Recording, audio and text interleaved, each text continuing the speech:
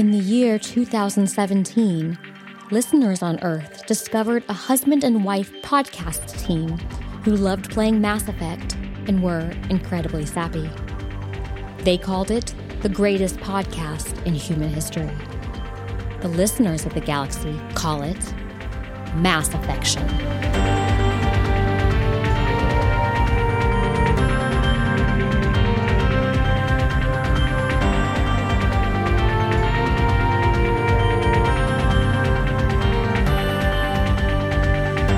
Hello, Jamie. Hello, Chris. Dear listeners, we didn't do that thing where we recorded one episode and then vanished this time. We're actually here. We're actually recording. We're actually going to post this. I promise. I promise. It's exciting. So we're here to talk about some exciting characters and locations. But you forgot something. You always forget the thing. Oh, saying how you can find us and such. How about you do that this time? Oh, put me on the spot. Well, you can find us on Twitter at mass_affection. You can support us on Patreon at patreon.com/massaffection, or you can just go to massaffection.com to see show notes for this episode and all the earlier episodes, as well as links to all the things and places for us. Wouldn't that be exciting? Whose accent was that supposed to be? No one's. Just weird. Okay. That's So, cool. I as you can were- roll with weird. As you were saying, we're here to talk about characters and missions and adventures and things. Yes, Morden, Garrus, and Omega. Oh my. Not all of Omega. I see what you did there. Just the first little bits of Omega. But these are all character things, which means Jamie is so happy. Yes. Also, we have a Chick-fil-A cookies and cream milkshake. I know. That's so what's Jamie is making also me the most happy. Jamie could, in fact, not be happier. So, I figure we'll just jump in and kind of work through what we played through. There were essentially 4 different segments here to talk about, maybe even 5, but we'll move through them fairly quickly.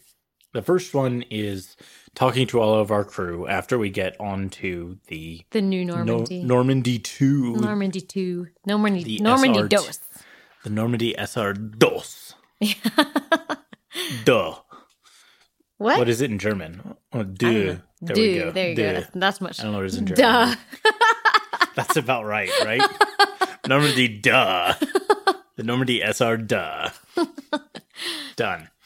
So I just want to point out that Kelly, our new psychology expert / assistant terminal person, says she has Shepard, you have a new message at your private terminal. Yes, she says she has a Shepard, you have a new message at your private terminal. Well, that's what she does every time you walk by. She says she has a psych degree, and Tim, the elusive man, picked her because of that. Yep, she has a psych degree. And most people with psych degrees are apparently well studied enough to say, this guy's a sociopath and a psychopath. Maybe I should not work for him. Kelly, not so much. Kelly thinks, I just love Maybe that's everybody. why she's the only psychology major that wouldn't work with Tim. That would work with Tim. Yeah. So that's why everyone she got else picked. can see him coming a million miles away and say, nope, don't want to work for a psychopathic sociopath. Okay, thanks, bye. So that was my one and only Kelly observation on all of the Normandy. Not really. That's totally not true. We did carefully avoid flirting with her. There's this absurd line. You're very loving that you can offer as a response option. We just Can I said just no. point out that it is hard not to flirt with the characters in this first section. It's hard not to flirt with Jacob. Mm-hmm. It's you unintentionally fall into it. A friend of mine actually had the problem where he ended up romancing Liara in the first game because he just was talking to her and was friendly to her. And then the next thing he knew, Liara sex scene, and he was very bothered. And then his wife walked in and was like, what is happening here? And he said, I didn't mean to, truly.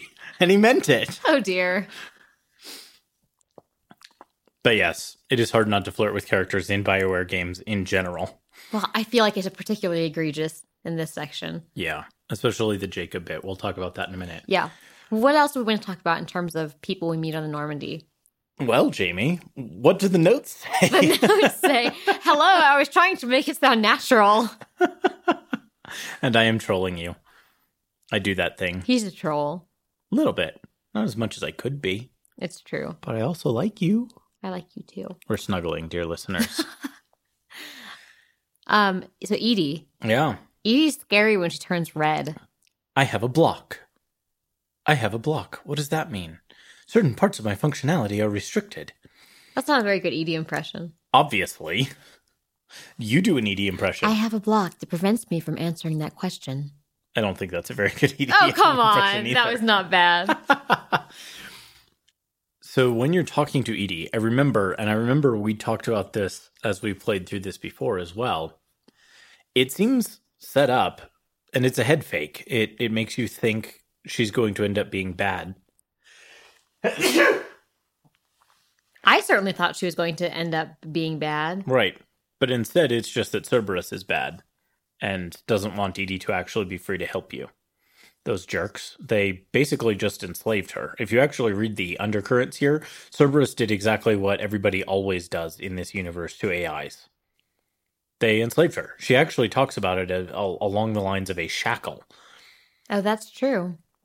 So the short version is organics are bad. They're always enslaving the robot types, the AIs. Thus the ending, the positive Paragon ending in Mass Effect 3. But we'll get to that later. Don't remind me. I was enjoying this episode up till now. There are some really interesting, weird bits of things. Like the revelation that the Elusive Man, as far as Edie knows, has invested, and this is a quote, most of Cerberus's resources into the design and construction of this ship. We will leave aside things that come up in Mass Effect 3 about how he has also managed to build and fund an entire private army, but, you know, basically the way Mass Effect 2 sets this up is most of Cerberus's resources went into building the Normandy and rebuilding Shepard. They must have really liked Shepard. Yeah, it's kind of irrational if you ask me. It's an obsession. Apparently. Everyone has them, even Tim. I also noted that there is a ton of talking to do on the Normandy. Mm-hmm. You can spend hours and hours of your time in this game just keeping up on all the conversations there are to be had on the Normandy, especially because you end up with a crew of 12, not just the 6 that you had in the first game. Oh, and the guy who is in the mess hall, it's not really a hall, has the same voice, or is the same voice actor, we think, as Udina. Mm-hmm. You can tell. So listen closely for that, and you'll see. As Jamie noted, speaking of people we talked to, Jacob, we tried really hard not to flirt with him. I explicitly told Jamie, as we were going through the conversation wheel, try not to flirt. So I think I went renegade because of that. A little bit. I noted that he keeps saluting us, even though he resigned from the Alliance. So I don't know why he's actually saluting us. He didn't like the Alliance. He didn't like having all the bureaucracy and chain of command, but here he is acting all chain of command-y. I don't know. Of course, when I say chain of command, I can't help but think of Jane and his description of the chain of command being the chain he gets and beats you with if you don't do what he says. I hope you caught that Firefly reference, listeners. I'll have a link. I'm sure there's a YouTube somewhere. Yeah. Jacob also tells us that he's not a fan of Cerberus, but he's perfectly happy to be here working for them. Jacob doesn't make any sense to me. So many things about Jacob's character don't make any sense to me. Yeah, Jacob's physique doesn't make sense to me. Can you elaborate? He is oddly proportioned. Maybe people can actually look like that, but I haven't seen too many of them. Yeah, he's weirdly narrow-waisted. It's the narrow waist. It's the really, really, really narrow waist. Yeah, it's strange. But I guess it's possible. Anyway, it just bothers me every time. It bothers me every time, too. It always has. Then you can walk around the Normandy and you can hear some of the crew talking. Some of it is normal-ish background chatter. Some of it is a little bit on the nose. Try a lot on the nose. You have a daughter who's stationed in who's living in New Canton, and the hero of Canton, the man they call Jane. Yep. That's how it's going to be. Hey, at least it's Firefly this time instead of Hamilton. Hey, what's that supposed to mean? Firefly is way Where's better my than ham Hamilton. fam at? Firefly is way better than Hamilton. So yes, and of course those crew people will end up abducted later, which is supposed to amp up the drama. Is that what happens? Yeah. Okay, that's sad. But then we talk to Miranda, And she doesn't think Cerberus is, quote, as evil as most people believe. I will not try to do an Australian I'm not going to accent. try right now either. We obviously disagree with her a bit. And Shepard asks Miranda, who keeps Cerberus in check? I can't do the accents. But you have to try. No, you have to try. No, I can't. The answer is nobody. Nobody. And this is actually interesting to me. In the first game, the conceit was that they were a government black ops organization that went rogue. And that has obviously been retconned pretty hard here. Mm-hmm. But the idea was that they did have oversight and they slipped their oversight. Now here he's been around for a way long time and has all this funding and they just have no oversight. Alarm bells should be ringing in your head. Massive paramilitary organization with no oversight that everyone just trusts that the Elusive Man will do, quote, the right thing, unquote. Where's my nope gong? Because I need one for this game. A nope gong? Yep, just every time that it deserves a great big nope, you just ring the gong. I need one of those for this game. Okay. Didn't know that was a thing. I just made it up, so it's okay. a thing now. Okay. Miranda also thinks that I just want to know about you is a resume request, and she tells you all about herself. Well, I guess that makes sense in context. Like, Kind she's of. not trying to be personal and friendly, although she is fairly friendly, all things considered. It's a weird line, straddling a weird line between being super friendly and being Professional. yeah. The weird thing is she gets called an ice queen by the guy we kill or she kills in the beginning, and she really doesn't bear that out. Her characterization is never that of an ice queen. She's never standoffish. She's never cold. She's occasionally businesslike, but never more than that. She defends Cerberus, but that's basically it. Mm-hmm.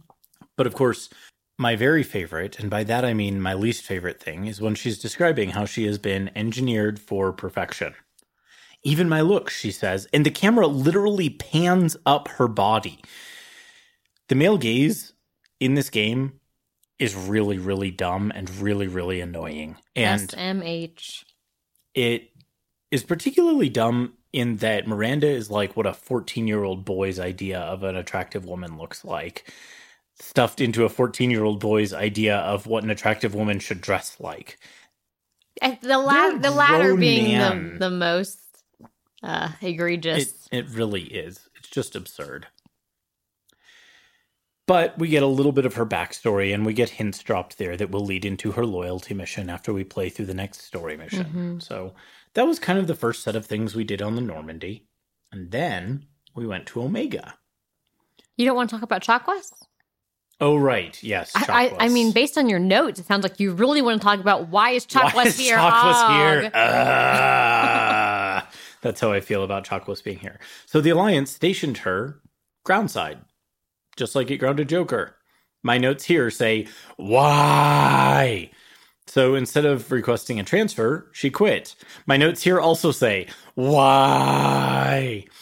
And then she says, when we ask why she's here working for Cerberus, she says, I don't work for Cerberus, I work for you. To which my notes say, you joined before I was alive again. What do you mean? Well, they probably told her that they were trying to revive Shepard. This top secret project that was most likely doomed to failure.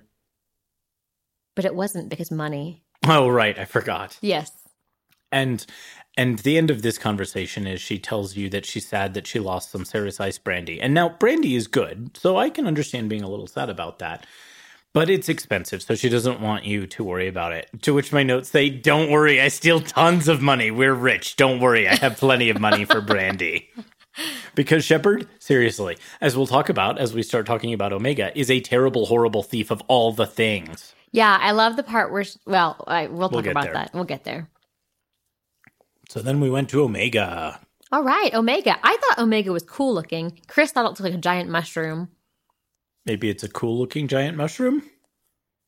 I like the atmosphere of Omega.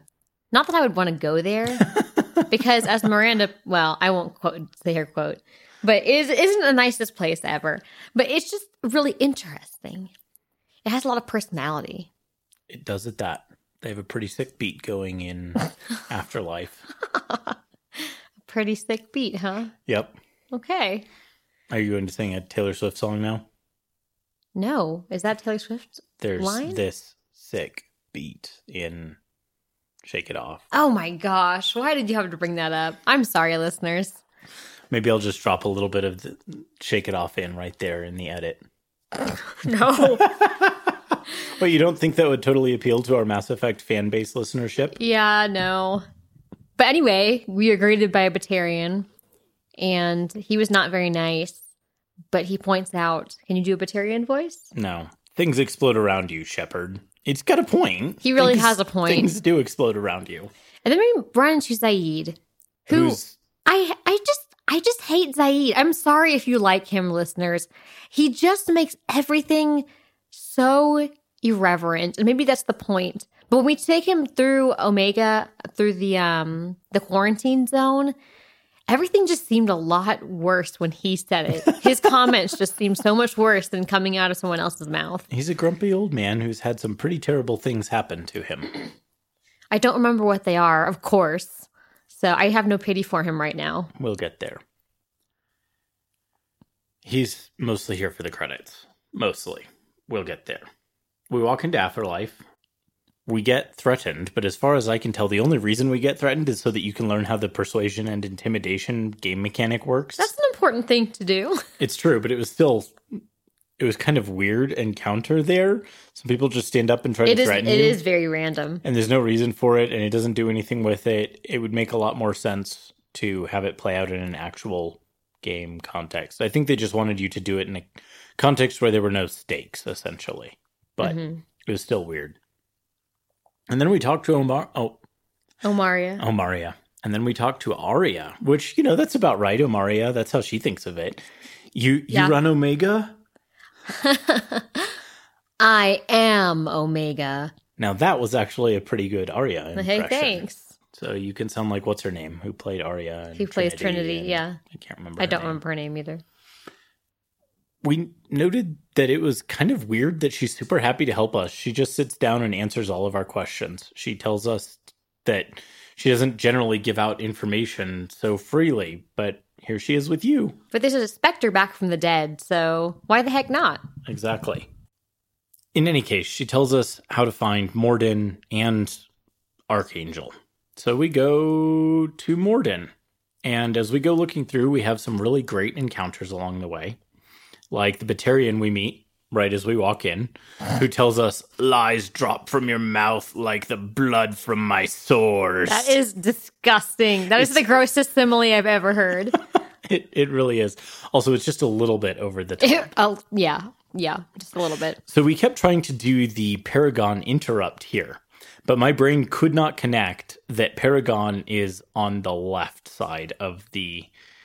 It's the left trigger, not the right trigger. Yes. And so I kept mashing on the right trigger, and I was going, is something wrong with my controller? Guys, no, it fires. We replayed this 3 times. We literally replayed this 3 times to get the left trigger finally pushed. I'm a little slow. I'm not sure why, but that has actually always bothered me. From the very first time I played Mass Effect 2, the interrupts have seemed backwards to me. It's because you're right-handed. I don't think so. I think it's actually because the Paragon is clockwise around the wheel, the conversation wheel. That makes sense. From the Renegade response. Mm-hmm. And so it just feels like it should be to the right and to the left on... That makes sense. That's all I can come up with. In any case, I have always felt that way. So we did finally save him. And then we went and hacked our way into a vault, and we stole credits by connecting, by matching certain quote-unquote code blocks. And I'm pretty sure this is where Jamie got one of the worst ideas she's ever put in any sci-fi story. She's be nice. Live coding on a spaceship is a thing in my head. Because of this, I'm pretty sure. Any software programmers out there, don't laugh at me. Actually, live coding you can your way laugh around an environmental system failure or something like that, as I recall. Now, the reason that stands out in my head is because Jamie's actually a really good writer who has really good ideas and executes them really well. So when I got to that one, as a programmer myself, I couldn't help snorting. But at least now I know where she got it from. But speaking of executions, a great quote going on here whenever we talked to the Batarian that we helped. He says, "Doctors don't execute people and display the bodies as a warning." This doctor does, because Morden is different. Really interesting setup for Morden. As we go through this, just like as we were waking up and working our way out, there are more voice logs. Everybody apparently vlogs now, but instead of video log, that means voice log. Some of them are pretty sad. One of them is a very unself-aware Turian who is hacking up a lung or 2 lungs or however many lungs the Turians have. That's a good question. While insisting that he doesn't have the plague. Oh, gross. There's also a really... Go ahead. No, I was going to just say the same thing you were going to say, which is that there was a vlog of a guy who basically was starved to death because of fear of the plague. He got locked into his room. And that was pretty brutal. It was sad. Also, the burning bodies in the streets. Oh, that was pretty brutal as well. Yeah. Like, pretty graphic. This game ups the ante on graphicness a lot. There's a lot more blood in the headshots and things like that. Like exploding melons. That's what it reminds me of every time. Thanks. You're welcome. We go into various apartments and poke around because we're Shepard, and that's what we do. And... there was one exchange between apparently a couple, and the guy in the couple is a jerk, and he tells the gal in the couple to grow up, and she has a pretty hilarious face afterward. Frowny face. It was a great frowny face. And we took their money. Yeah, we literally took the money from right there beside them. And then we walk into another one where people are looting. Stealing from the dead? That's pretty low. This is Shepard's line. Seriously, Shepard? Seriously? Shepard, who pokes through every box and safe and warehouse anywhere, who is a classic BioWare character who steals literally everything she can find anywhere, has the audacity to critique other people about looting from the dead. Now, while I'm thinking about it, I feel like everyone has roughly the same information about the plague. I feel like it's very repetitive, more repetitive than any other level, pretty much. I think they overdid it on the assumption that you would not yet be used to the mechanics. And so they want to make sure you get this information, but literally everybody has the same information, just in small variants. I found it very boring to talk to everyone in this section.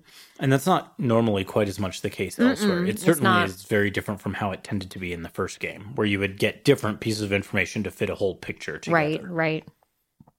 Part of it here, though, is they also have you doing the mechanic of having to hack your way into some of these apartments. And so it's quite possible that as a player, you'd fail some of those the first time, especially if you weren't very skilled. And that would leave you in a spot where you would just miss some of these because you couldn't get into this locked apartment. That makes sense. Even so, it's still really boring if you're actually a successful player. Then you... I forgot about this. Looking at our notes again, one of those guys walks out and he says, "Don't worry, we ain't going to steal nothing." And I said, Jamie said, "That means you are going to steal something." Shepard likes good grammar. So then we go meet Morden, and he tells us, you need to go kill some Vorcha and inject the cure into the airflow system. Okay. So he's told us that this is really important. They've shut down the environmental systems. So what do? We talk. Of course we talk. We like to talk. I really love one of these Morden lines. He says, "Turian, Krogan, Vorcha, all obvious threats. Never see me coming." And it's that was a good one. Best. Morden is probably my favorite non-Liara character. Oh, okay. Got to make a separate category for those non-Liara characters. Well, I like nerdy women. What can I say? But Morden is certainly my favorite Mass Effect 2 character, and he may be my actually favorite character from the entire trilogy. He's just so good, so well written, and in this game, so very well voice acted. So we go through and we fight and we kill a bunch of Vorcha and a handful of Krogans, and it's all very exciting, by which I mean it's actually, like a lot of the combat, fine, kind of repetitive, not all that super interesting. It can be pretty tough on harder difficulty levels, but we do it, and then happily it doesn't make us walk back. Yes, thankfully. And then we talk to Morden some more. Talking about the STG, and he has a funny quote. You want to try to take a stab at his accent again? Better funded, of course. Didn't have to buy our own weapons. I like that self-awareness. Yeah, on the writer's part. On the writer's part, yep. Yeah, because the first game has you... So he's comparing the STG, the Solarian Special Tasks Group, to the Spectres, who are modeled on the STG. And this is actually consistent with the backstory from the first game. But he drops that line pointing out the fact that it's kind of absurd that in the first game, if you want actually decent weapons, you have to steal them off of dead people's bodies or buy them yourself with your own credits that you got by stealing them off of dead people's bodies. It's kind of an absurd system, and I like that they poked fun at it in that self-aware way. Mm-hmm. He also notes to his assistant, as well as to you, that he's not a usual sort of doctor. There are, and I quote, lots of ways to help people. Sometimes you do it by making people healthier. Sometimes you do it by killing threats. He's a very interesting doctor. So that was it, except that he did mention Kirrahe. Hold the line. It was good. Then we talked a bit more with Chakwas, and she informs us that she mostly stayed for Joker's sake, and that he needs her dedicated help. Again, things in Mass Effect 3 kind of put the lie to this, keeping a through line on character motivations. Maybe not the strong suit for some of these tertiary characters. That's all I'll say about that. But hey, we had a fun scene where they drank the Ceres Ice brandy. So that's cool. And then walked around a bit tipsy afterwards. Yeah, I like the toasts, the different toasts you can make. Yeah. I enjoyed that. We ended up toasting Joker this time around. Just because I wanted to see what it said. Here we learn that the person whose wife and daughter were on New Canton, the hero of Canton. The man they call random crew member. He's sending his family back to Earth. That's the plan. And Cerberus takes good care of their people. So yay. And then we go to get Archangel. And interestingly, there was not a lot of plot or characterization in this sequence. It was really just fight your way there. Mm-hmm. Maybe doing some sabotage along the way. And then discover that it's Garrus. Woo! And then fight a bunch more people and see Garrus get shot and his face all shot up and him almost die, and then make a really nasty gurgling sound when you try to take him out. And that's about it, actually. Wow, you really summarized that quickly. I feel like there should be way more to talk about in that section than you just said. But there just really isn't, and that's the thing. It's just, you talk to the pack leaders, and they're all grumpy at him for various reasons. You do get some backstory on how much of a badass he was, I guess. There is that side And how of it. about the moment when we killed the Batarian? He was fixing the gunship. That was pretty brutal, too. Tell me all about it. Well, we killed a Batarian who was fixing the gunship. And it was we pretty zapped brutal. him in the back. It was very renegade. Mm-hmm. It was one of the more renegade options, I feel like. But, I mean, taking out the gunship is kind of important. It is one of those things, though, that the game puts you in this spot where you have only the option to just totally leave him alone or to murder him to death in an extremely painful way. Murdering him to death? Are you sure you didn't just halfway murder him? No, I mean murdering him to death. Okay. In the most painful way you can imagine at hand. You could have, just put him in a chokehold and left him unconscious or something, dragged his body out of sight. It would have taken approximately the same amount of time, involved a great deal less screaming, and been the kind of thing that a neutral-ish or even a Paragon renegade might have done. He already told you he doesn't do any of the fighting. He really just is there to work on the gunship and stuff like that. And other than the fact that he smokes an absurd amount, almost like as much Tim. as Tim. Yeah. Well, he doesn't really deserve being executed, but it's that or leave yourself at a severe tactical disadvantage when you know that you're going to be massively overwhelmed. Right. I felt really torn about that decision because you asked me a few seconds before, what do you want to do when the time comes? And I made a split-second decision and felt really bad about it afterward. Yeah. It's the kind of thing that I wish they had given you more reasonable options here. Totally leave the dude to do his job, or bribe him, or put him in a chokehold, or just have Zaid punch him in the face until he's unconscious. I'm sure Zaid would love it. Yeah, pretty much. And a lot of the things like that are like this in this game. They're just not subtle. And, well, it's a video game. Maybe I shouldn't expect subtle. But I would like it if they were a little more subtle. Wait, does this count as a space opera? Yeah, I think so. Okay. We do find out that Garrus is basically a total badass. He shut down the gunship by himself already once, requiring the repairs that this poor Batarian was in the middle of when we executed him nastily. Of course, we don't know it's Garrus at the moment. At least the first time you play through this game. No. Then we meet Garrus, and we do discover that there's a bit of a regression here, which has always bugged me a bit. You go through his plot from the first game, and I wish they had just written some different lines here, because just a few different lines, if you had done his side plot in the first game, would have made an enormous difference. But in the first game, you show him, and he really comes around and comes to believe you about this, that no, we should seek justice. We shouldn't just go after revenge. We shouldn't just always ignore any bureaucracy or red tape. We should play by the rule book. And you have a running argument about this, and you eventually talk him around.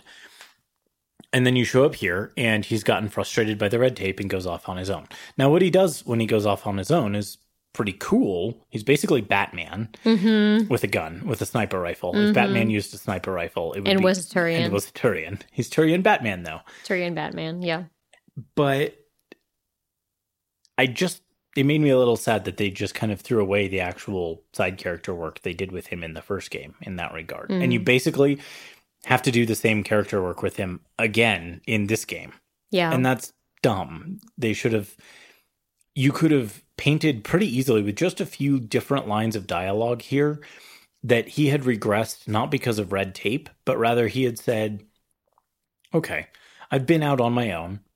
I want to see if I can lead a team and do like Shepard did. Shepard isn't here, but maybe I can do the same kind of thing. And then had his hopes crushed by what happened to him. And he does have some legitimately sad and deeply discouraging things happen to him. His team being betrayed and everybody else being killed around him.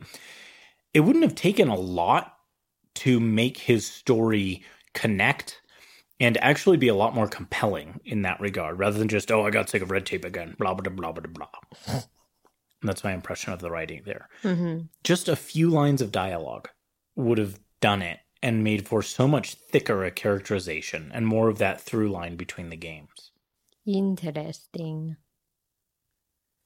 So Garrus calls out Cerberus being sickos, so that's good.